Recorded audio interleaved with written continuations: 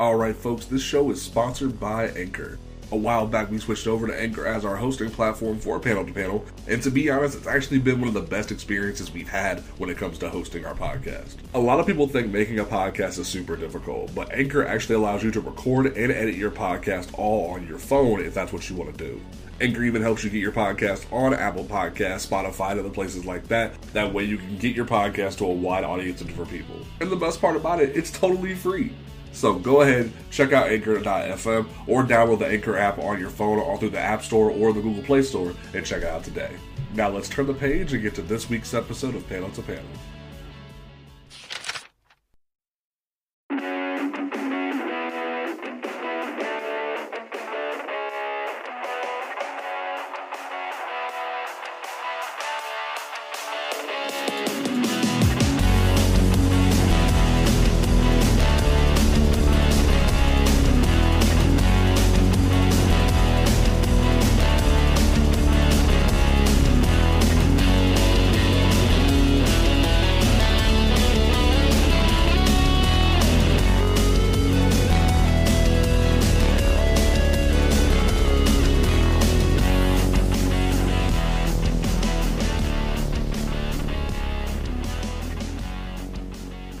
Good people of the internet, it is time for OnComicsGrounds.com's flagship podcast, Panel to Panel, where a bunch of folks shoot the breeze and talk about comic books and such. We are here semi-live, like we record this, then we post it, so it's not live, but I'd say it's live. We are here live talking about all of the latest comic news and nerdy goodness that goes on during the week for you folks, and then at the end of the show, like as always, we recommend some books for this that are coming out this coming week for you to pick up at your local comic book shop, because we want to support our local comic book shops. My name is James Portis. To my left, we have the hardest welder in all of California, the man who now officiates weddings and does everything under the sun for you folks. So, Travis Tucker, how you doing today? I'm not trying to like say that I'm the best welder in California. You about to get me messed up. But I'm doing pretty good, man. All right. About to make some food. Hey man, food is great. Food is a great thing. I got some chicken parm in the fridge. I'm gonna heat it back to the chef. Because yesterday was National Pepperoni Pizza Day, and I went to a joint that had like pizza and pasta. It was really freaking good. To my right, we have the woman who is very excited for the Batwoman TV show to come out soon, and she is also released a brand new article that you can find on our website. That's a part of our Hailed in the Heroine series about Grace Choi from DC's Outsiders. Mary, how are you doing this evening? I'm doing all right. I also work painstakingly on our solicitations. Oh, okay. Yes, that is very true. I'm sorry, I couldn't help it.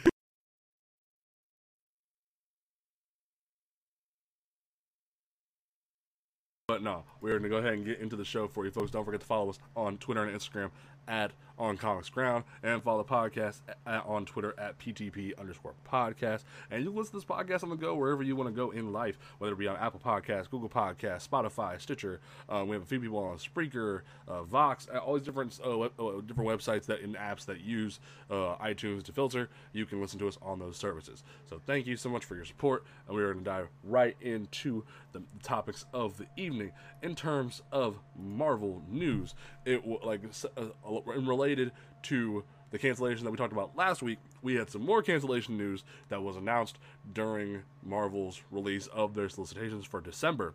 Not only was Tony Stark Iron Man canceled. Is it Tony Stark : Iron Man, or is it Tony Stark : Invincible Iron Man? I think it's Tony Stark : Iron Man. Okay. Well, regardless of whatever the 50,000th Iron Man book is called, that has been slated to be canceled. Dan Slott's side project, while he's also trying to write Fantastic Four, is now canceled.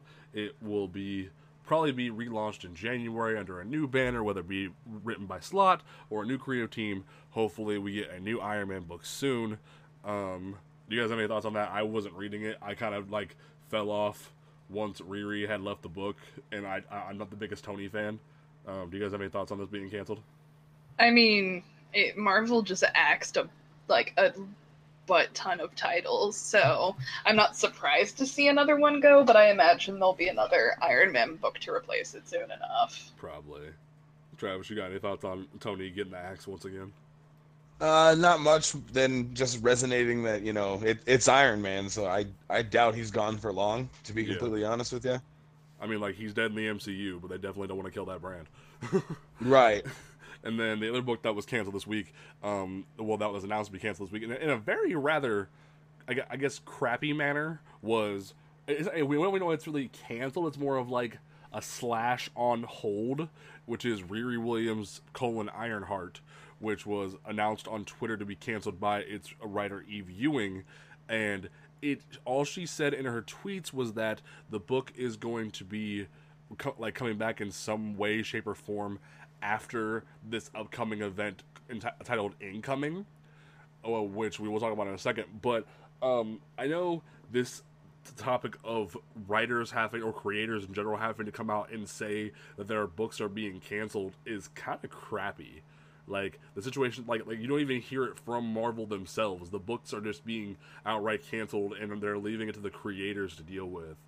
I don't really like this. The same thing happened with Falcon last year. Like, the same thing happened with Future Foundation this past week. Like, what is up with creators being left to announce their own books cancellation? Ugh. Honestly, like crap out of me. I almost feel like it's a way for the publishers to kind of avoid the initial kickback, like, oh, they're not going to make this, sweeping announcement that they've canceled something like Future Foundation, which only has 2 issues out right now. Mm-hmm. So I think it's a way for them to be able to avoid it, and the writers have to be the one to tell their readers, and then they just shadow cancel the book, and their hands are basically washed of it, kind of a thing. It's kind of gross. Like, the idea of, like, you don't even have faith in your own product to put it out there to the public, and then after it doesn't get enough pre-orders, you're just like, oh, it gets the axe. Like, why? Like, we even talked about this last week where Mary was wondering why are they even canceling their titles when they don't have that many titles to begin with. And apparently, like, Ironheart was actually doing fairly well when it came to sales. I don't know why it's just randomly getting the axe. I thought Bendis had rejuvenated that brand. Not Bendis. Ewing had rejuvenated the brand that Bendis was killing on the Pyre. I think they're probably gonna roll Riri in with something else, maybe. That would be depressing. I'm wondering if they're dubious of her solo sales and want to try and roll another team, something like Champions, but with a revitalized roster. Well, like, isn't Champions getting killed, like axed here in a minute too? It is, and that's what's making me wonder. That's like, and the thing is, if it weren't for this upcoming event and also like Annihilation, which was also announced for December, why are we having another Annihilation? Like, do we need to go up against Annihilus every 10 years or every 12 years? Like, I don't understand. Like, is the negative zone in /space that much of a problem? I don't. It's a way for them to sell the older runs because they keep releasing new sets at higher prices. That's gross.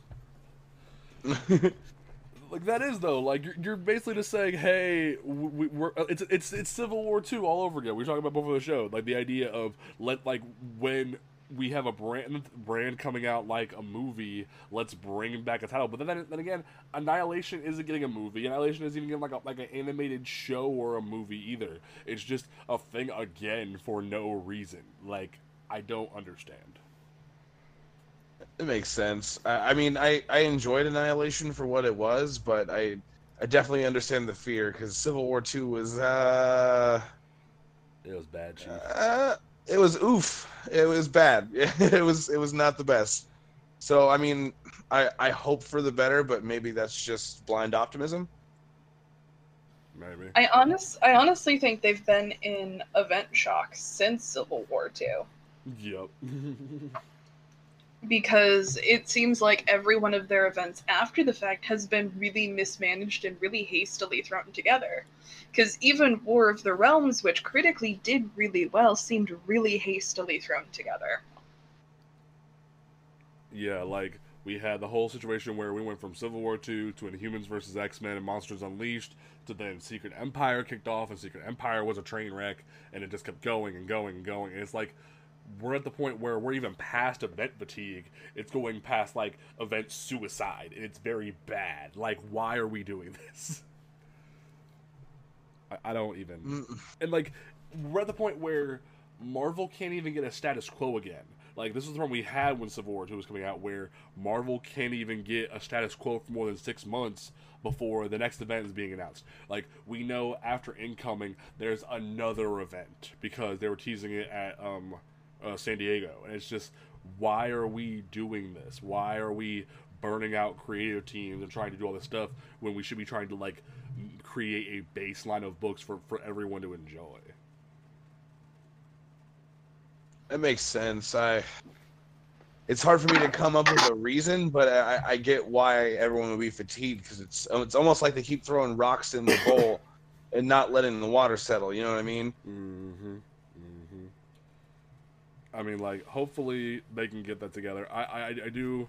The entire situation with Incoming, this event that's coming up, where it was announced that it is going to have some sort of involvement with Hulkling being given the reins to, like, have to deal with the Kree and Skrull War again, and there's a dead body on a table when the Fantastic Four and the Avengers are around it, and it looks like it's not going to be She-Hulk. I'm putting my money now that it's She-Hulk. Why would they kill She-Hulk when they just announced a TV show? Like, that would be such a bad move. Has that ever stopped them? Oof. I mean... But She-Hulk is one of the biggest common denominators between the Fantastic Four and the Avengers, and she's not pictured with the Avengers. Isn't she also, like, a center of controversy with her, like, super buff phase? Well, that's the gatekeeper dudes being, like, assholes, saying, "Oh, why can't she sexy? We like her sexy." Like, well, Marvel's reacted to that kind of behavior before. I mean, do you remember what happened to the all-new, all-different initiative? Yeah. We went from the Marvel Legacy one-shot having Jane, Riri, and Sam all going together to stop a crime, to then, within a year, Jane not being Thor anymore, which was already planned, mind you. Sam being forced not to be Captain America anymore, which is known to be an editorial change. And then Riri being kicked off of Invincible Iron Man and given her own book. And then all of the other diversity ideas just went off the chopping block very quickly. And I'm just like, ugh. I think what bugs me with the whole She-Hulk thing is not only do we have a TV show coming out for her, but then the idea of Marvel giving in to the stupidity when, like, Mariko Tamaki wrote this whole run about her dealing with PTSD after Civil War II, where she almost died. And then now we're going to go, okay, now she's really dead. Like, I really hope it's not She-Hulk. Like, it could be anybody, like, minus Squirrel Girl, and I wouldn't care. Like, I just because if I say Squirrel Girl dies, minus Squirrel Girl, because if Squirrel Girl dies, then, like, the whole Marvel universe will just collapse. Like, I feel as if, like, Squirrel Girl has become like Deadpool times 1,000, where if you kill Squirrel Girl, the whole universe will just, like, implode on itself. Uh-oh. Like, she freaking showed Galactus his trading card and didn't die. Like, she is all powerful. That's fair. I've seen the few scans where she beat Thanos while the Watcher was there, and yeah. Her book is so off the rail, but I love it. But hopefully, Riri isn't canceled. I hope she can stick around, because Eve Ewing was doing some cool shit. Like, took her to Wakanda to meet Shuri, like, had her starting to, like, build something there, like starting to get her own little rose gallery going. It was starting to be really cool. And then it's like, no, it's canceled. Why? We finally got her away from Bendis. Why are you doing this? I think maybe it's not so much they canceled Ironheart specifically as too, but instead they gave Eve Ewing a more air quote prestigious title. Yeah, because like apparently she's on the credits as writing for the incoming event, Mm-hmm. which is kind of cool. She's one of the writers writing the big, probably $14.99 one shot with 8,000 variants, because that's why they keep doing these events. Yeah, because they keep making the damn issues $10.99, and I'm like, you realize no one can keep up with this, right? Like, it's gonna get to a point where they like make it one high to price, and everything's gonna start going down. Like, wasn't it like a random issue of Amazing Spider-Man that happened? And then after that was $9.99, and then ever since then, Marvel's been pushing that line of every book being $9.99. Well, they did it with random issues of Deadpool too, like for no apparent reason. And I'd be working in the store, and somebody would bring up Deadpool, and I'd ring it up, and they'd get kind of crappy, thinking I rang it up wrong, until I pointed to the cover and said, "No, this is a $10 issue." And so they take it, and then they go put it back. Rough. But it's the variant sales, and I think that's where Marvel's making a decent chunk of money. I know I say this every week, but like it's the truth though. Like every event and every issue one, it's those specifically the variant covers that are making the sales boom for that thing. Now, granted, in the case if we look at like August, while yes there is variant covers for House of X and Powers of X, like I'm okay with Hickman's rebirthing of the X-Men, literally all hail gold balls from this past week's issue, like being in the top 10 for multiple issues. I'm okay with that being in the top 10 because not only is it well written, it's worth the price of buying it. Like he's making moves in that book too, man. Bruh, like he literally said, "Hey, you know how I killed like half of the X-Men, like half of the mainline Uncanny X-Men in the last issue? I'm gonna have gold balls of all characters, bring them back to life." Like, what? And I've always loved Gold Ball since Bendis created him, and he just had the dumbest power. And then they finally make him worth something. I was so happy. So I think what had me pretty shook was Charles shaking hands with Apocalypse. That was nuts to me. That was insane. The idea of that like we have evolved to a point where that's what could happen in an X-Men book. Like, that's really cool. Like, and we know that he's going to be on the Marauders come this fall. I'm so excited for what happened with X-Men right now. Mary, I know you have thoughts on what's going on in these books. You can't tell me you don't. Oh, no, I do. Well, talk about it then. I'm having a lot of fun with it, but at the same time, I am a little worried. It's simply because, I am the eternal buzzkill. Buzz Killington. Yeah, pretty much. That is me. I am the living personification of buzzkill. Why are you worried? I'm just worried that as soon as Hickman is done with this, and as soon as he's done with the initial lineup, because he's writing, the first 5 issues of each new X title? Or co-writing with someone? He's co-writing New Mutants, and then he's only main writing the main X-Men book, I thought. Yeah. It's just, anytime something like this is done, I kind of start looking to, okay, when is it going to be undone, kind of a thing. And how quickly is it going to be undone? Like, how quickly is Apocalypse going to stab Xavier in the back? I mean, yeah.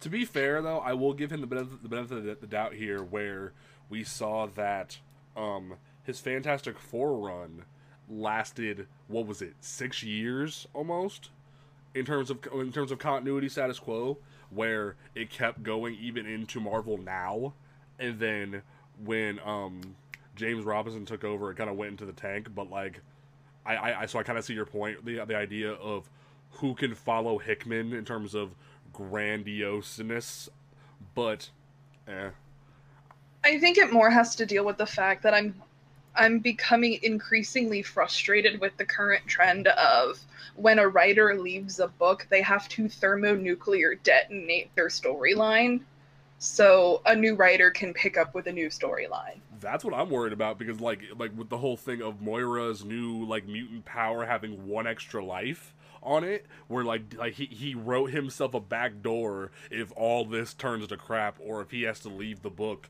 or if randomly sales didn't work out, he built in that back door. That's what I was worried about from the jump with this. Because I mean, when was the last time that a big ticket book like this changed hands and continued a previous storyline? Like, obviously it has been done, but like, at what point, you know? Yeah. Because if you want to turn and look at something recent, something coming up like Batman, Tom King is probably going to have to thermonuclear detonate his story arc, so that way Tynion can come in and do something different. I'm so excited. Yo. We'll get into that in a minute, but like, Travis, do you have any thoughts on the current state of X-Men before we get into the Batman stuff? It's super exciting. I get the whole like, I know that Apocalypse is still going to be a villain at some point, but I really, really hope that it's not. Like, I hope that Charles has done what we've wanted him to do for ever. I hope Cyclops was right, and we're not going to get that taken from us. I mean, Cyclops is right. Don't misunderstand. I am very excited. I'm enjoying the ride. I'm a little weirded out at Moira being a mutant, but that's a different thing entirely. Same. And I am excited and I am having fun, but it's just kind of that thought in the back of my mind of, okay, when is this all going to go to hell? And I know comics is about, you're enjoying the ride kind of a thing. But, like, if I'm investing this much money, like, I would like return on investment at some point in the future. Especially with like, every issue of the series being $4.99, it's kind of intimidating for like if it doesn't have the payoff we're looking for, it could screw everybody over the long run. Oh yeah. Okay, so from there, there wasn't a whole lot of Marvel news this week, so let's go ahead and dive into the little bit of DC news that we do have. So, happy Batman Day, everybody! Yay! It is like the annual anniversary of Batman coming into existence. So, yay, Batman! More props to Bill Finger than Bob Kane. I will stick by that. Thank you. Yes, Bill Finger deserves the credit, and I dare anyone to tell me otherwise. If you have any questions about what I mean, go watch the documentary about Bill Finger, because it is definitely worth your time. It's on Hulu. It's on Hulu, and it's really good. What Mary was hinting at earlier is that we had heard about it rumored yesterday, but the big announcement that was made today at every outlet possible was that after Tom King leaves after the City of Bane arc, James Tynion IV will be returning to Batman, because originally he began his run on Batman with helping Scott Snyder with Batman Eternal during the New 52, and then he came on to DC Rebirth and was given the reins of Detective Comics for the majority of its lifespan, and it was one of the best runs on a Batman book in so long. Like, everything about it was amazing. It started to return the amazing quality that was the Bat family, of like bringing together Stephanie Brown and Cassandra Cain, a Clayface of all people, and turning Clayface into a good guy. A Batwoman being part of the team. They brought in Batwing for a little bit, Azrael. Like, everything about the series was so good. And then they were like, hey, James, you can leave now. And it was like, why? Why are you he had to thermonuclear detonate the storyline. He did. He literally did. Like, he just went, hey, here's a bomb. Go run away with it. And Brian Edward Hill comes in like, what am I supposed to do with this? Like, literally, it was like, so what do I do with this, like Gotham Knights team that was set up in this book? Hand Batwoman a rifle and let her go to town. I mean, oh god, that was like, hey, what do we do with Clayface? We don't want him to be a villain. Like, what do we be a villain again? Oh, let's just have Batwoman kill him. What? Just shoot him in the face. Like, literally. And then have Cassandra Cain just rip off her bat insignia off her chest. Like, that's how much, like, care that we had anymore. That's how messed up we're gonna make this. We're just gonna tear off of Batwoman's insignia. Batwoman was right. What? Wait a minute. Batwoman say was that? right. Wait a minute. You're telling me that that she was right in taking that shot? I absolutely believe that. Explain yourself. Well, I mean, I think Batwoman offers a really good justification. Like, I understand, the Bat family isn't supposed to kill kind of a thing, but she hasn't always subscribed to that. She's killed before. And, with my father being a military man and Batwoman being a soldier, I understand that mentality of sometimes you have to take the shot. Clayface was going to destabilize. He was going to kill Cassandra. Like, yes, she's the best fighter in the Bat family, but giant clay monster versus teenager, that's not going to end up well. And I think Batwoman made the call that Batman wouldn't, and I think she saved Cassandra's life doing it. It's easy to point fingers after the fact, but... Okay, like, the thing is, I know you're right in that aspect, but I feel as if she was wrong when it comes to then following her father and trying to create, like, the little army of, like, Batman people in the colony. Everything with the colony was just weird, and I just feel like that was part of, okay, we did this, how were we gonna have a fallout? And, like, they're like, oh, we're gonna just take Luke Fox and Azrael with us, and I'm like, what? Why is this okay? Why are we doing this? Right. I think it was more of the fact that in voiceovers for previous issues, Cassandra had idolized Kate to a degree. And I think it was Cassandra kind of getting the scales knocked out of her eyes a bit. That, this person that she wanted to ask to teach her kind of a thing ended up violating everything that Cassandra had come to believe and bringing her more in line with her mother. Which, still mad about that. I'm still mad that they killed Lady Shiva. It was... I'm mixed on it to this day because I trust Tynan to do what he needed to do. But, like, honestly, after seeing how shitty David Kane was done, I was kind of like, Shiva, I don't care. You made a child with a weird person that isn't even the original who was a badass. Like, I don't know. If he even was her father. This time. God. That would be so because we still don't know what Lady Shiva whispered to Cassandra before she died, but a huge fan theory was that Lady Shiva told her that David Kane was not her father. Oh, dude, that would be so awesome, because how shitty the David Kane remake for New 52 was. Dude, make her father Richard Dragon. Do it. The fan theory is that it's Bruce. Oh, God. Less cool, but I would rather have Cassandra be his child than Damian, so I'm okay with this. How wonderful would that be? Just Damian's reaction to know that he is not the oldest. And honestly, if any member of the Bat family is worthy of the title of Batman, it's Cassandra. Mm-hmm. Well, Cassandra and Dick, one of the two. Well, I mean, like, to be fair, in Cassandra's defense with the whole Gotham Knights incident, I was kind of on Cassandra's side because of everything that she had fought at that point kind of lended to a credibility that Cassandra could have done something other than just die. You're right. Oh, probably. She probably could have slipped away. Yep. And it's just like, when you're looking at Bruce's teachings and seeing that, like, he had all these rules and, like, how to stay over that line, and then, like, the emotion in Cassandra as she just tears off the insignia, it's just like, oh, and then, like, she actually uses more words than she usually doesn't. She's like, this means something. It was an absolutely powerful moment. Oh. Mm-hmm. So, if you haven't figured it out, one of our recommendations for books that you should pick up on Batman Day is, like, every trade involved in James Tynion IV's Detective Comics run. Definitely check that out. In terms of Batman stuff, Travis, what like, if you had to, like, pick one or two Batman, like, runs or trades or events that, like, mean everything about Batman, because we talked about a bunch of stuff in our first episode of the show where we had Detective 1000, but, like, in terms of Batman Day, what is something that you can give to people and be like, this is, if they want to get into Batman, this is what they should read? Honestly, I think, and I know I said it when we were talking about 1000, but it's Death of the Family still. Now, why is that? It's just because of how in today's mainstream of Batman, it's pretty well known that he has more than just Dick Grayson around as Robin or Nightwing or whichever he's doing when you're observing that medium.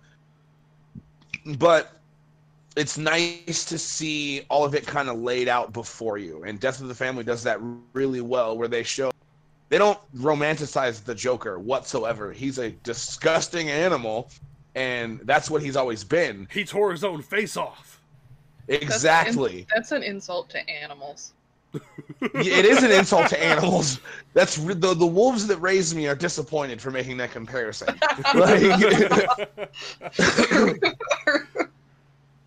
But what I like really like so much about the book is that it takes the time to go through like how psychotic Joker is over Batman and how he really feels about the whole situation, and he kind of has a point. Whereas Batman's trying to make a family that he never had. They're all derivative of Bruce, and I get that Joker was off the rails. Is that doesn't mean that, you know, Dick or Tim or Jason are of lesser quality, but to Joker it did. Mm-hmm. And he really he really lays out before the audience what he finds wrong with these different characters. And spoiler alerts ahead, when they're all at the end part at the dinner table, and I remember I was reading it digitally, so I was able to like not see any of the rest of it, but when he's got the flints underneath him and Bruce just gets up, I flipped out. I was like, oh my God. Oh, put this comic down. Go get some water. And like I remember there was the point during what was it called? I Am Bane during Tom King's arc, where he tried to like mimic something that was done in Death of the Family, where he like have an attack on the Robins, where he just has like, what was it? Damian, Jason, and Dick all hanging from the Batcave on nooses, and I was like, it's not as cool because Scott Snyder already did it. It doesn't have the same resonance. The idea of like, there's too many kids in the cave. We need to get back to just you and me in terms of Joker's fight. Like, it doesn't. Yeah. It's pretty played out, honestly, and it's only something that I think Joker should play out. And since Death of the Family, he really set the bar for that level of like romantic hatred that he has for Batman. All right. Mary, in terms of recommendations you want to give people for Batman Day, what can you give people to read or watch? Honestly, when it comes to Batman, I do encourage everyone to have a little fun with it and take a stroll through the Golden Age. Ooh. Because Golden Age Batman is a horse of another color entirely. Oh, yeah. I mean, he kills people. He does. He kills a lot of people. Yep. And I think it's interesting, especially the late 30s, early 40s stuff. And, you know, DC has collected this. You can find the trades really easily. I think it's a fun look back at the origins of this character, and it gives you the ability to kind of see how far the character has come and just the huge evolution of comics. Like, I think everyone should read the Golden Age Trinity. Ooh, yes. All of them, because I mean, you know, DC has collections for Batman, Superman, and Wonder Woman. They're Golden Age books, and I think it's fun to, you know, look at this modern interpretation of the character, and then to kind of go back and see Batman run around with the literal bat ears that are curved, and purple gloves, and his purple gloves. His purple gloves are dope. They are. I actually found a Golden Age Batman pop figure, and it's amazing, and I love it. And I'm looking at it right now. So no, I think you know, it's a lot of fun. I mean, I know a lot of people have issues with the whole Batman doesn't kill people thing. Like, okay, that's nice, but that wasn't a rule 80 years ago. Yeah. And it's just fun to, you know, to see something from 80 years ago and then to go in the comic book store and to see something from a week ago. Like, that is a profoundly cool feeling. Mm-hmm. So. Honestly, for me, and like this is gonna be a bold choice because I'm that guy who loves Tim Drake to death. I'm gonna do it, and you can hate on me too. I even said before the show that you could recommend a Batwoman book, and you didn't. So ha. Well, I mean, Batwoman just kind of goes without saying with me. Yes. Quack quack. Hey, I hate you. Before we had to deal with this duck season situation that we are dealing with right now, that I'm not happy about. This new name change for Tim Drake that I'm really not happy about. Back in the good old '90s of comics, we had Tim Drake. Don't let Rob Liefeld hear you say that. Yeah, Rob Liefeld can go somewhere. He done sold off his own properties. During the '90s era of comics, actually no, this was actually published in 2009. Robin Search for a Hero is one of my favorite trades and runs of anything, because it shows how much now while we know that Tim was created to be more of that stand-in character for other kids to look up to Robin, but how he wants to be that support system for Batman that we even see in something like James Tynion in the Forest Detective run, where he wants to be that support angle that Batman needs. You see that in this run by Fabian Nicieza. I remember reading this as a kid and just fell in love with it. And it was when he had the yellow and black and red suit that I love to death, and I hate they got rid of it because it was so iconic, and it was done with the animated series first, and it was so good, and I love it. But anyway, I love that. Another thing that I love is, and I'm kind of surprised that Travis didn't mention this, Batman White Knight is probably one of the best Batman solo books of the past 10-15 years. Sean Gordon Murphy just plays with everything in the Batman mythos and turns it on its head. And I think it's one of the best books that anyone could pick up right now, with even enough knowledge from say movies or animated TV shows, and hop into Batman and just love it. It's isolated, it has no continuity other than the core Batman mythos, and anyone can read it and pick it up. Also, the Arkham games, I will always recommend. I know people don't like Arkham Knight because of all the car missions, but deal with the car missions because it's still a good game, and I will defend that. But yeah, so it's free on PlayStation Plus this month. it is. Ooh. Yeah, so anyone can pick that up right now. So enjoy that. I wonder. Are you guys rocking PlayStation? No, I rock PlayStation. Mary's an Xbox girl. I have right. an Xbox. Yeah. So it can still happen, but I need to see your guys' Gotham Greatest points so I can exceed them and then laugh. Oh no, I need to redo my Gotham Greatest, but you'll Have you guys played Batman the Telltale series? I haven't. I never played it because I never a fan of the Telltale series in terms of games. The story is probably one of the most creative Batman stories I have ever read, or read, kind of a thing. All right, I'll take a look. I don't know. I've always been turned off at the idea of Troy Baker voicing Batman, so it was hard for me to actually look at that and go, I could listen and play this for a couple hours. No, the story construction is really good because you have characters like Victoria Arkham pops up in a very unlikely place.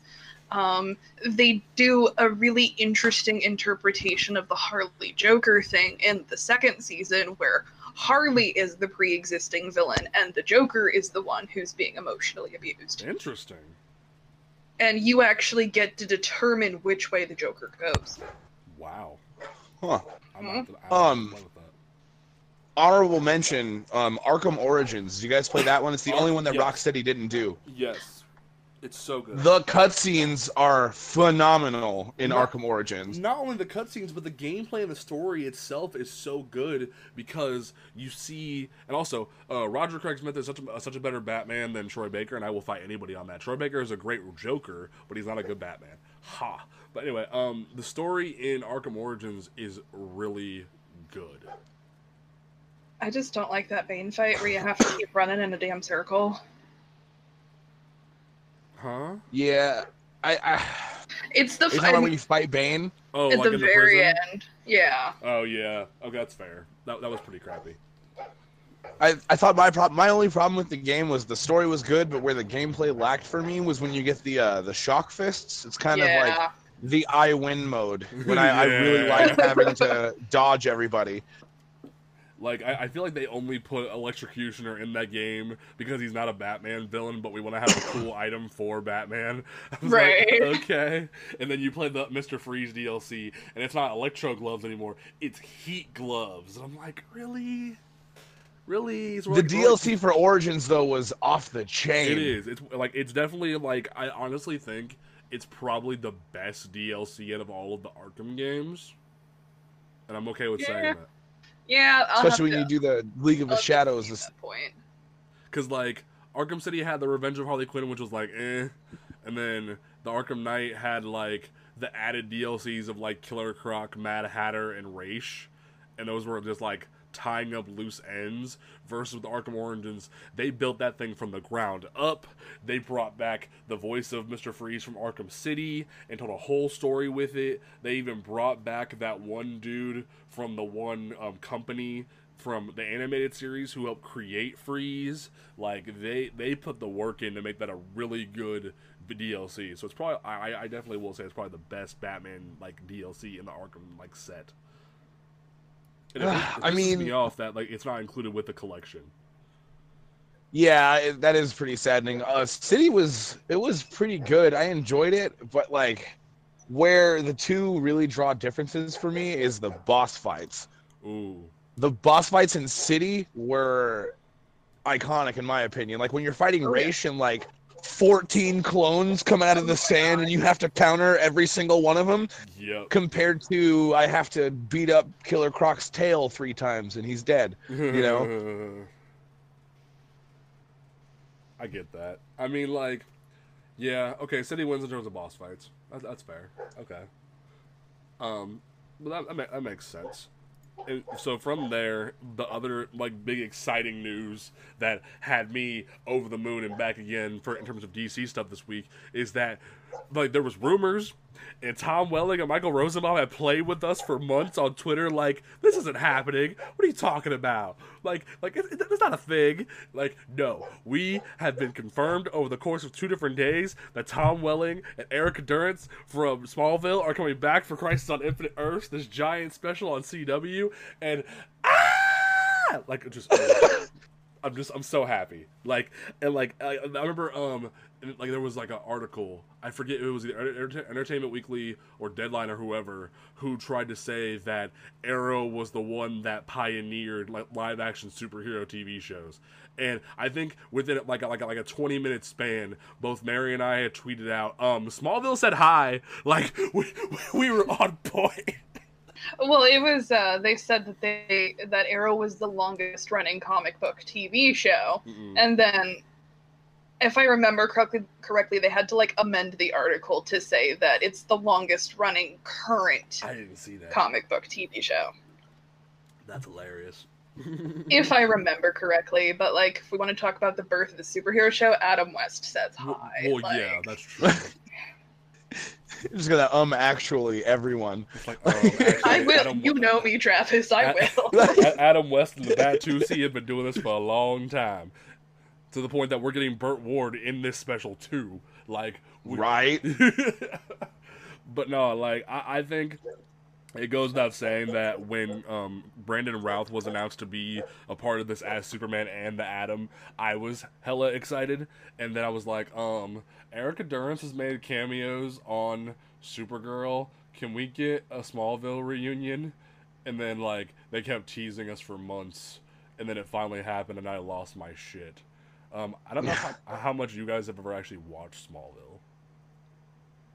It has been many a year. Like, it's on Hulu. Rewatch it. Honestly, like, I don't know if I comfortably can. Why? News stories. Because the theme song. It's legendary.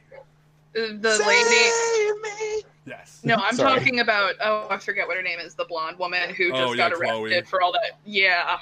I don't know if I can comfortably watch that right now. I went and started, and it got joined up with a sex cult because I'm cool. Like, wait, what?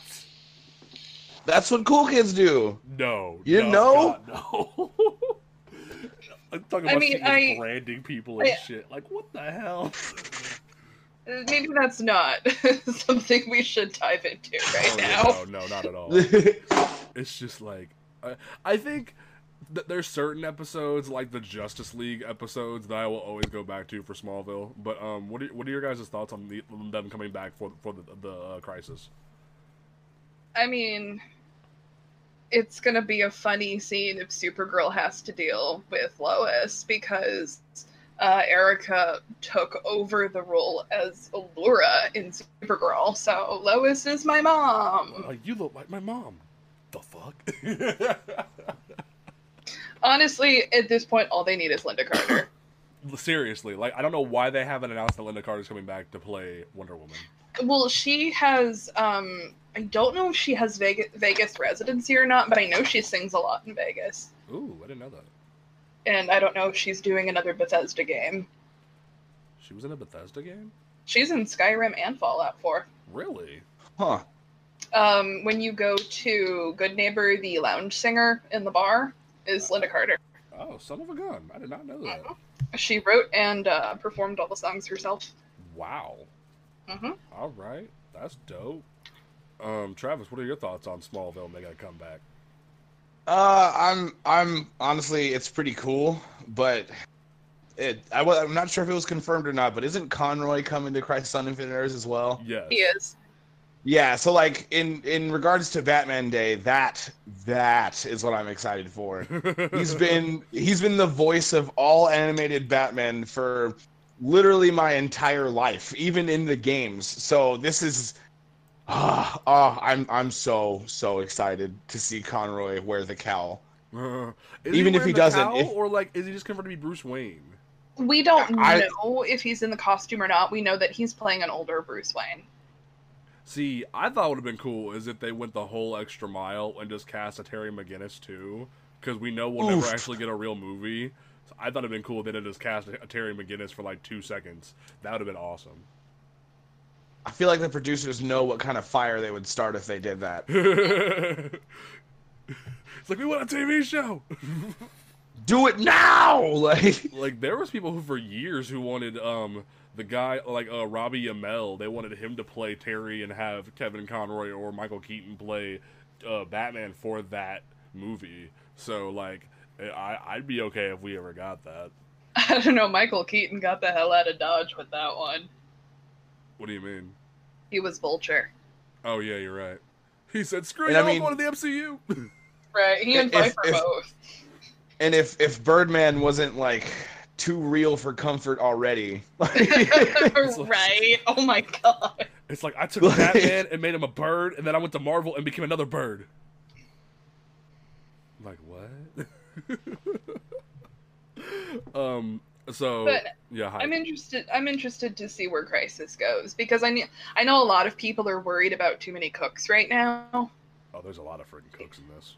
Too many people, but it's a 5-episode crossover. It is 5 hours. Yeah, there's plenty of time to make so that what I hate. That's a movie. Is the first. If I remember correctly, the first 3 episodes are before the winter break, and the last 2 episodes are after the winter break. Okay. So there's gonna be a solid month in between the first 3 episodes and the last 2. That's gonna be torture. Mm-hmm. Also, is it bad that I'm excited for Amell to die? Yes. Well, no, it's not. It's a great thing that I'm excited for Amell to die. I mean, as long as I get the 2 scenes from Crisis. Like, if you want to undo them, hey, look, that's fine, but I need Kara fighting the Anti-Monitor, and I need Barry running into nothing. Yes. If you remove the 2 biggest scenes from that entire event, I will be crappy. And like, honestly, and then they've wasted our time. I've been waiting for Stephen Amell to die for damn near a decade, so I'm okay with this. I mean, yeah. And if we can just go, hey, Stephen Amell's gone, Justin Hartley's here, I'd be so much happier. Oh, dear Lord. Okay, I will fight on this till the day I die. Justin Hartley is a better Green Arrow than Stephen Amell. Only if we can agree that Manu Bennett is the best Deathstroke. What, the new guy? No. Hey man, not for 2 episodes, new guy on Titans is a freaking baller. I'm not even going front. Like, see, unfortunately, when I think Justin Hartley, I don't think Green Arrow. I think Aquaman. Oh God, that pilot is so bad. The Aquaman pilot is on DC Universe. I know. Why did they put it on there? It's so bad. Like, they didn't even bother put the Wonder Woman pilot on there. Why did they put the Aquaman pilot on there? Oh, that Wonder Woman pilot is terrible. I saw someone on Twitter say they should bring her in for Crisis, and I was like, no. Yeah, God. it was Adrian Palicki's brother is the one who said that. Oh, And like, man. look, I like her just fine. I mean, I've never seen Shield, but I've seen clips of her as Mockingbird, and like, you know what? Hey, I'm down for it, but maybe not that exact iteration of the character. Yeah. But no, Travis, you need to hop on DC Universe and watch Titans, because I feel like you'll hop on there and be like, Manu who? When you see Deathstroke. That's a tough call, man. That's Crixus and the White Orc. I love that guy. Like, I saw the best meme, and it was Manu Bennett saying, "What's the difference between you and me?" And it was the new Deathstroke. It said, "I'm not wearing hockey pads." I was like, "Yes!" I have more depth. There is also the added bonus of Doom Patrol. Yes. There is that. Yes, the return of Brendan Fraser, as I've said plenty of times, must not be stopped. I'm finished. It's so I'm finally worth it. finishing it up right now, and like honestly, and the thing is, like quick update for anybody who is like who has been wondering how Titan season 2 is. Honestly, I finally went back and watched all of Titan season 1, and that before I started watching the first 3 of this series, and it's really good. It's just really dark and really low budget for season 1, and then you get into season 2 and it's like, okay, there's some promise here. I'm okay with this. Like, they even pulled out all the stops in the first episode of season 2 and were like, hey, here's fully transformed Trigon. And I was like, okay. He was on screen for like 5 minutes, but like, I'm okay with this. They put some work into All I that. know, Anna Diop is a queen, and I will fight for her. She's a queen now because now that she like actually like has a little more swagger to her, she took that damn little fur coat off. I like her a lot more. Oh no, in the episode in season 1 where she did the gasp and said Exhal, I'm like, yes, queen, I worship you. My Marv Wolfman heart was like leaping and bounding when you start season 2 and like her and Donna are like a covert ops team hunting down Shimmer, and I'm like, yes, this is everything I've ever needed in my life. Like if you're wondering if you should hop on for Titans, Travis, I definitely think you should. Okay. Also, the one thing stopping me is that it's not on like a gaming console. That's where I do all of my streaming. It is on Roku if you have a Roku. It's on. I do not. Is it on PlayStation? No, it's not on PlayStation. It's on Xbox. And It's on Xbox, but it's because PlayStation TV is its own thing, and like has its own like different streaming rules. And Gotcha. whatnot. So they can't. They're not playing ball with DC and WB when it comes to putting Titans and DC Universe on there. damn you, Spider-Man. That's why I had to actually go out of my way to buy a Roku. That way I could watch like different shows on my TV. But that's pretty cool. And like occasionally I'll hook up my laptop when I'm feeling really lazy and don't feel like hooking up the Roku. Like I'll just take the HDMI cord out of my PS4 and put it into my laptop. But no, like and honestly, the package you get with all of the stuff. Also, Travis, you need to get DC Universe anyway because Swamp Thing. So like, there you go. It's man, it's so hard for me to watch that because of the fact that it's been canceled. But you got to enjoy it for what it is while it's there. Canceled? I'm sorry, I watched it. They might be inclined to bring it back if, because it's very highly rated. It's just they kind of got boned with the budget. Yep. And everyone says it's amazing. And all so like Doom Patrol, Titans is actually a good show, surprisingly. Like now that it has a bigger budget, and Swamp Thing. And also like every DC animated property you ever wanted is on this damn app. Like I can go back and watch Static Shock reruns whenever I want. Oh, that's a gem right there. Okay. Okay. Also, what about like Justice League and Justice League Unlimited? Yep. All 5 seasons of Teen Titans. Young Justice is on there. Like the remastered that just came out for Batman Beyond is on there. Batman the Animated Series remastered is on there. Superman the Animated Series. Underrated. Yes, very underrated. The 2003 Batman show, which is very underrated.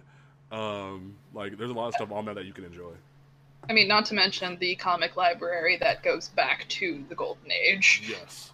Like, literally everything from a year back is on there now, which, thank you, DC, for listening to your fans and putting that on there. Now, if you could get the app in other countries, that would make everything better for everybody.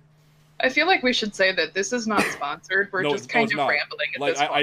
I even had a fan tell me that like everyone like they think that we love DC a lot, which we do, but at the same time we like Marvel too. Like, you'll hear me and Mary like talk about X-Men stuff a lot. So God help all of you when New Mutants drops. God help all of you. Bro, like Travis like might want to run for cover because me and Mary are gonna be gushing for days. Like, there's gonna be no stopping it. Like, if you thought we love teen heroes now, wait till you see us in a couple months. It's gonna be bad. Like, I'm gonna be reading and be like, "Where's Cannonball?" Like, it's gonna be a mess. Like, but yes. So, also, our last little piece of DC news that was announced is that Birds of Prey, that was originally solicited to be an ongoing series through the main DC line, that was going. Who was writing it? Azzarello. Brian Azzarello. Is being resolicited as a DC Black Label book as a mini-series. And I think this is such a better move, not only because the idea of trying to force Harley Quinn to be involved with the Birds of Prey just because of the movie, when she's never been involved with the Birds of Prey before, would create a very alienating problem with the main DC line, especially with the problem that is going with the movie, in that Barbara has no involvement, when Barbara is the core of what the Birds of Prey is. We don't know that yet. The movie's not out. We don't know that yet, but like, she ain't on the poster and she ain't in the teaser. So I'm going with the assumption that unless we see her pull up in a wheelchair, we ain't gonna have her. So that's where I'm at right now. Like, if they prove me wrong, then thank God. But the idea of the DC PR is going, hey, here's a Birds of Prey book with Harley, Black Canary, and Huntress, and no Cassandra because she's on Outsiders, but like, whatever. Like, that was frustrating to me. So I'm kind of glad they're making it a Black Label book, which is supposed to be their adult line. Mary, what are your thoughts on this? I think it's really no different than any of the movie adjacent comics that Marvel runs, yet somehow this one is controversial. But I mean, I think it's a better move to have it as a Black Label book, especially if you look at the fact that the movie is pushing for a hard R, because, you know, it is going to be something different. And yes, I am frustrated about Barbara, but I am looking forward to this movie. Same, very much so. Because, I mean, that's hard because, you know, I do love Barbara and she is the core of the team, but you're giving me Renee Montoya, who is, you know, one of the most high-profile gay characters in the DC universe. Like, that's going to be hard for me to pass up. You're right. And it's going to be something new. And if the behind-the-scenes stuff about Margot Robbie, like, if that is more than just rumor, I get it to an extent, that she basically agreed to come back for Suicide Squad so she could get Birds of Prey kind of a thing. Because she's the executive producer. Oh, that was the other thing that I meant to talk about, was that, we'll get to it in a second, but the Suicide Squad cast. But no, I do get what you're saying, because, like, while, like, I like Suicide Squad because it reminds me a lot of the New 52 run, I just hate how Enchantress was done.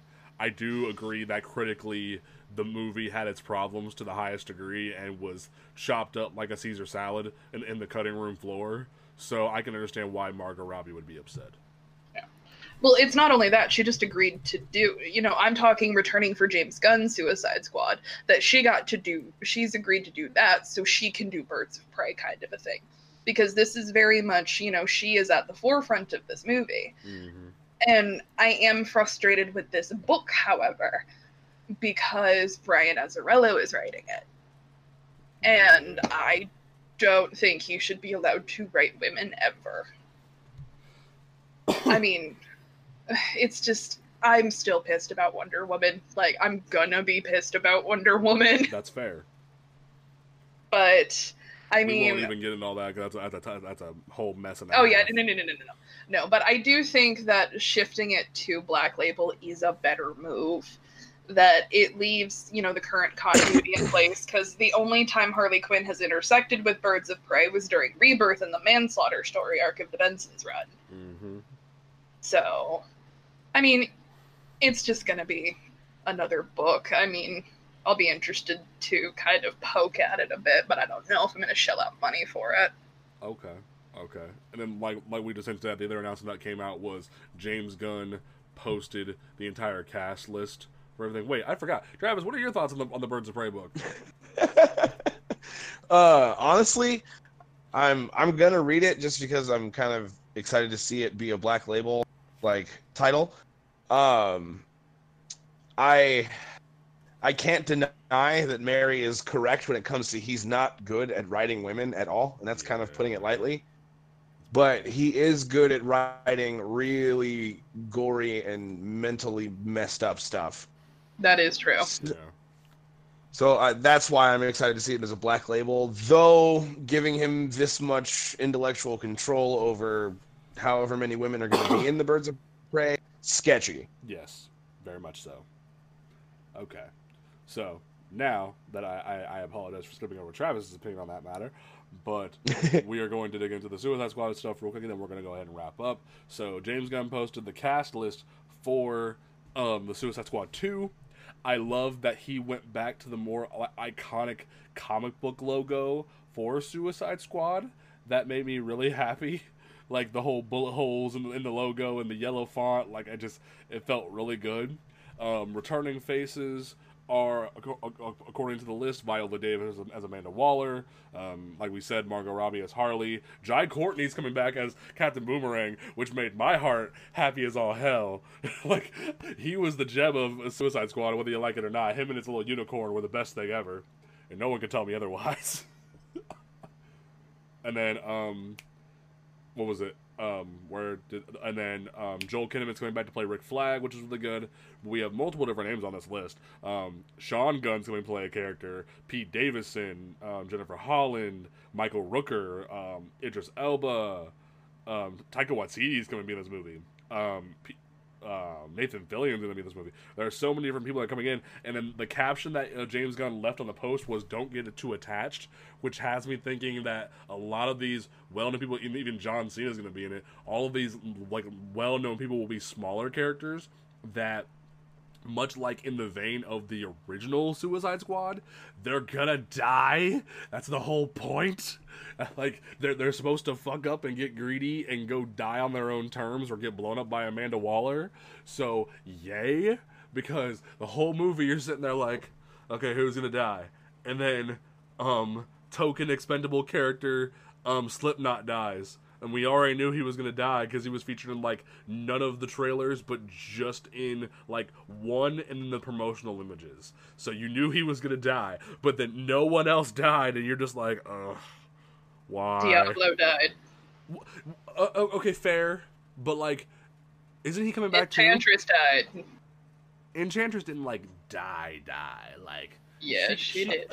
She did. She can come back. Enchantress died. Yeah. June Moon didn't die. June Moon didn't. Okay. And, like, we do not disrespect Cara Delevingne in this house. And then, like, I feel like Diablo could come back.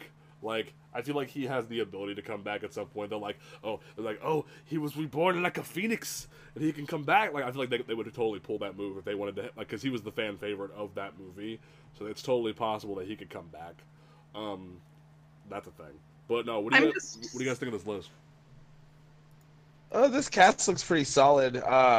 There's one name that really, really sticks out to me, and I don't know, it's for really weird reasons, but David Dastmalchian. Every time I see this dude in a movie, he is like an omen for the movie. What do you mean? And like a perfect example is the Dark Knight, the Heath Ledger Joker movie. Mm-hmm. When the mayor was shot, he was the one that they captured, and he had Rachel's name on his uniform. Oh. Yeah, and so I can't forget his face. I'll be watching for him when I see this movie because that's when it's just gonna go down. Okay. Okay. Mary, what do you think? I think the most important thing about this movie is that Viola Davis is returning. Of course. Because I think she was perfect casting for Amanda Waller. Yes. Whether or not Yes. you're a fan of the characterization, Viola Davis was incredible. I mean, she did everything. What was really wrong with her characterization? She was the perfect Amanda Waller. There are some people who didn't agree with the fact that Amanda Waller shot the computer analysts as they were leaving. That is something she would totally do, though. Like, Yeah. like that is literally something she would do to a T. I mean, it was a big point of contention for some people. Wow. I had no idea. But, like, if you read... Like, there's literally a scene in the Justice League animated series where Batman walks into her bathroom and, like, while she's taking a shower and goes, put a towel on, we need to talk. And they have a stare down. Like, Batman does not give a fuck. I did love the scene in the end, though, where she does meet with Bruce Wayne. Yes. That signaled, like, some big stuff happening. But no, I think that's the most important thing. I don't care who's in it. I don't care who's directing. Viola Davis is coming back. We're fine. Yes. I'm surprised that Karen Fukuhara is not coming back as Katana. I think it's because she's tied up with the boys right now. See, I was wondering that too. But I mean, that's a damn shame because what we did see of Katana in Suicide Squad, I really, really liked. Same. And not only is she doing The Boys, she's also doing She-Ra and the Princesses of Power on Netflix. Is she? Yeah, she's Glimmer. That show is fantastic. It is. It is so cute. I love it. And, like, everyone's wondering if Kevin Smith's gonna try to tie his He-Man show with She-Ra, and I'm like, I could see it. I could see it being a thing. And if not, oh well. Like, Honestly. You're like, oh well, it doesn't matter. Leave it separate. it's not the 1980s anymore. Like, come on now. Yeah. But I am interested to see the direction this movie is going to go. Like, if you look at the cast list, we pretty much know who's gonna die and who's not. Yeah. The more recognizable you are, the least likely you are to die. I feel like John Cena's gonna die though. Oh, probably. I feel like he'd want to, just because of being who he is as an actor. I feel like he would play like King Shark or something. Right. Because we already have like BET loving Killer Croc, so like we kind of need someone. Why isn't Killer Croc coming back? Like, that's what I was mad about. Like, I looked at the list. Not only did I see that Karen Fukuhara is going back, but I saw that Killer Croc isn't coming back, and I was like, wait a minute, we can't have more BET? Like, was someone really that mad? Like, I don't understand. Like, he was amazing in that role. Like, he was intimidating. Like, the Oscar they won was because of his makeup. So, like, you think that would have some grounds for him to hang around. Right. Well, that's just... No, the Oscar they won was for that makeup, because they put him in that, and then they put him underwater. Yep. They're like, go underwater. We don't need you for anything else. I'm just like, I wish he was getting more of an opportunity to do more. Like, Adewale was amazing in that role, so it's sad to see him not get to do more. Yeah. But that's just... I'm still iffy on James Gunn himself. Mm. But see, now that I know it's not just a rehash of everything from whatchamacallit. It's more about things he said. Fair. He said things about gay people, and I'm still having issues with it. He said a lot of bad things I can't defend. I believe in personal growth, but certain comments made about certain gay characters left me kind of lukewarm on him. So. Okay. That is my hesitation, and that I'm just kind of going to leave it at that. No, it's a very respectable hesitation, so I'm not even mad at that. So we're going to go ahead and wrap up. Before we do, we're going to go ahead and give you some recommendations for some books that are coming out this coming Wednesday for you to enjoy and pick up at your local comic book shop, because we need to support our local comic book shops. So, Travis, what are some recommendations that you want to give to people to pick up this week at their local comic book shop? I got Batman Superman #2, which is we're going to see infected Billy Batson fighting Superman and Bruce. I know you guys are sick of it, but I just can't get enough. I'm gonna say this. I will allow Scott Snyder and James Tynion and all these people to have, and Joshua Williamson to have their big crescendo with this event, and then after that, I need Batman Who Laughs to go away for like a good 2 years. Is that fair? Like, am I wrong? Yeah, I can live with that. Okay. I mean, I would be fine if they would just kill him and be done, honestly. Yeah. But I feel like they're gonna milk him like they did Superboy Prime, where he's gonna end up in the Source Wall, and then he's gonna beat up Mr. McSplittalick, and then all of a sudden Monarch is gonna show up and beat the crap out of him, and we're not gonna see him anymore after that. Mm-hmm. Like, And what's another book you want people to pick up? Curse of the White Knight. This story that Sean Murphy's been doing, this is kind of why I didn't recommend White Knight for the trade, because I feel like it's still going with this Curse of the White Knight here. Okay, yeah. It's really good. I mean, but like, if White Knight would have just been the one trade we would have gotten, it would have been fine. Like, a lot of people didn't expect him to get a sequel to the series. That's fair, but this time they're kind of elaborating on like the origins of everything. So like you got like Laffy Arkham, which is a definite allegory for the Joker, who's like an old, like 15th century vampire who has to sword fight swashbuckling Edmund Wayne, and how this story is directly reflecting to the now, where they ran with Joker as Jack Napier, but he did some really awesome political stuff that ended up ending Bruce's career as Batman. So it's a really interesting story. And I'm excited to see what issue 3 has in store. I have not read it yet. I'm going to read it after this. All right. And then, Mary, what are some books you want to recommend to the people for this coming week? I have 2. Okay. I'm going to recommend Wonder Woman number 79. Ooh. Wilson's run started off a little shaky for me, but I think she's really come into her own, and she's found a good balance. I mean, the last issue ended on a cliffhanger, and I'm excited to see where this goes, because we're still doing the Greek god nonsense, but at least they're Greek gods that she hasn't run with in a while. Okay. So, and my other one is Harley number 1.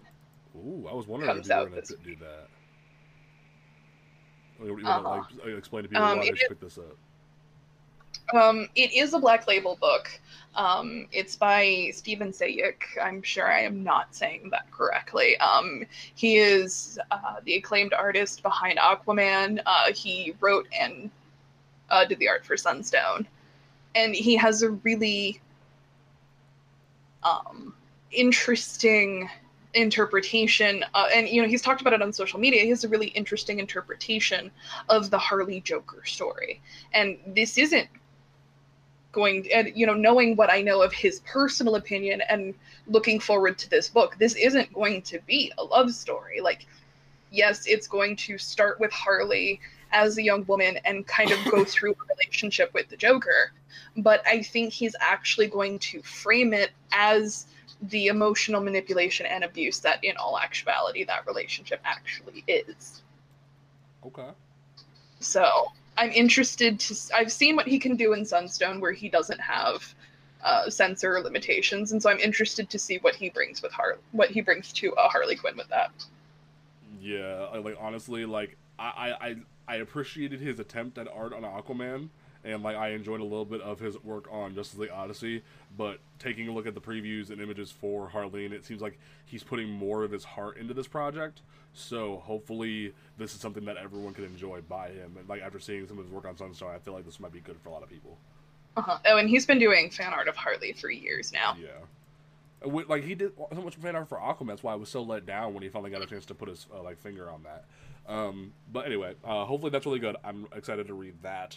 I'm going to be the anti-DC person for in terms of recommendations of this week. I'm going to head over to the Marvel camp for 5 minutes and say, we are getting the next issue of the Black Panther by Ta-Nehisi Coates that's coming out. It is, I believe, like I think it's like we're getting closer and closer to the wrap up of the Space Wakandans arc that has been going on since last year. With like we finally have T'Challa having returned home, and now he has to deal with N'Jataka, which was like the space Black Panther who was like Bast's chosen one in the future, but then he was taken over by a Venom symbiote. So now he has like Black Panther powers and Venom symbiote powers, and he's using this like powers to like take over the entire galaxy. But then they go through a time warp, and it goes back to present day like Marvel, and it's like now he's gonna try to like start from there and expand out more than what he did the first time.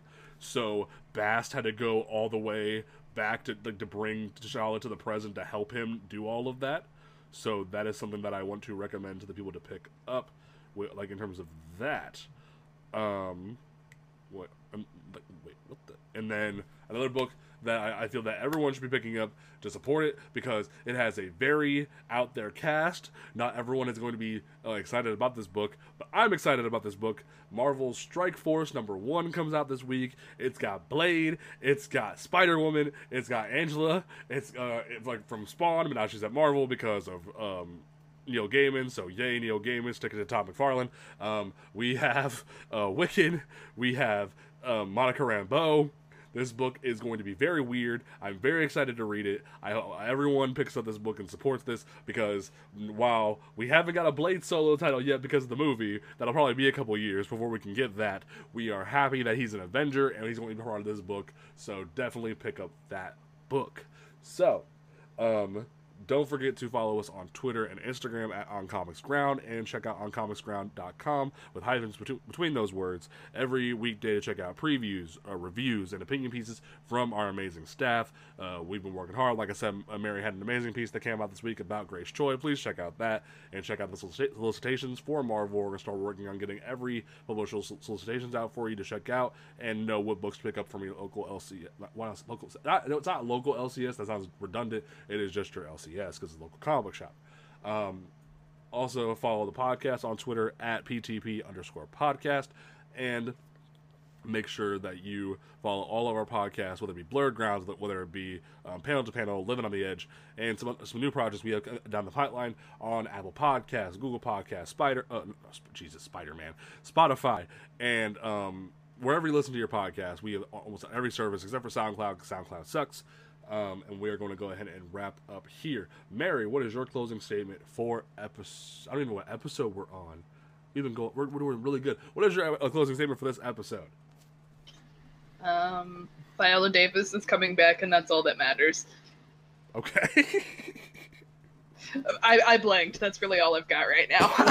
All right, no prob. Travis, what is your closing statement for this episode of Panel to Panel?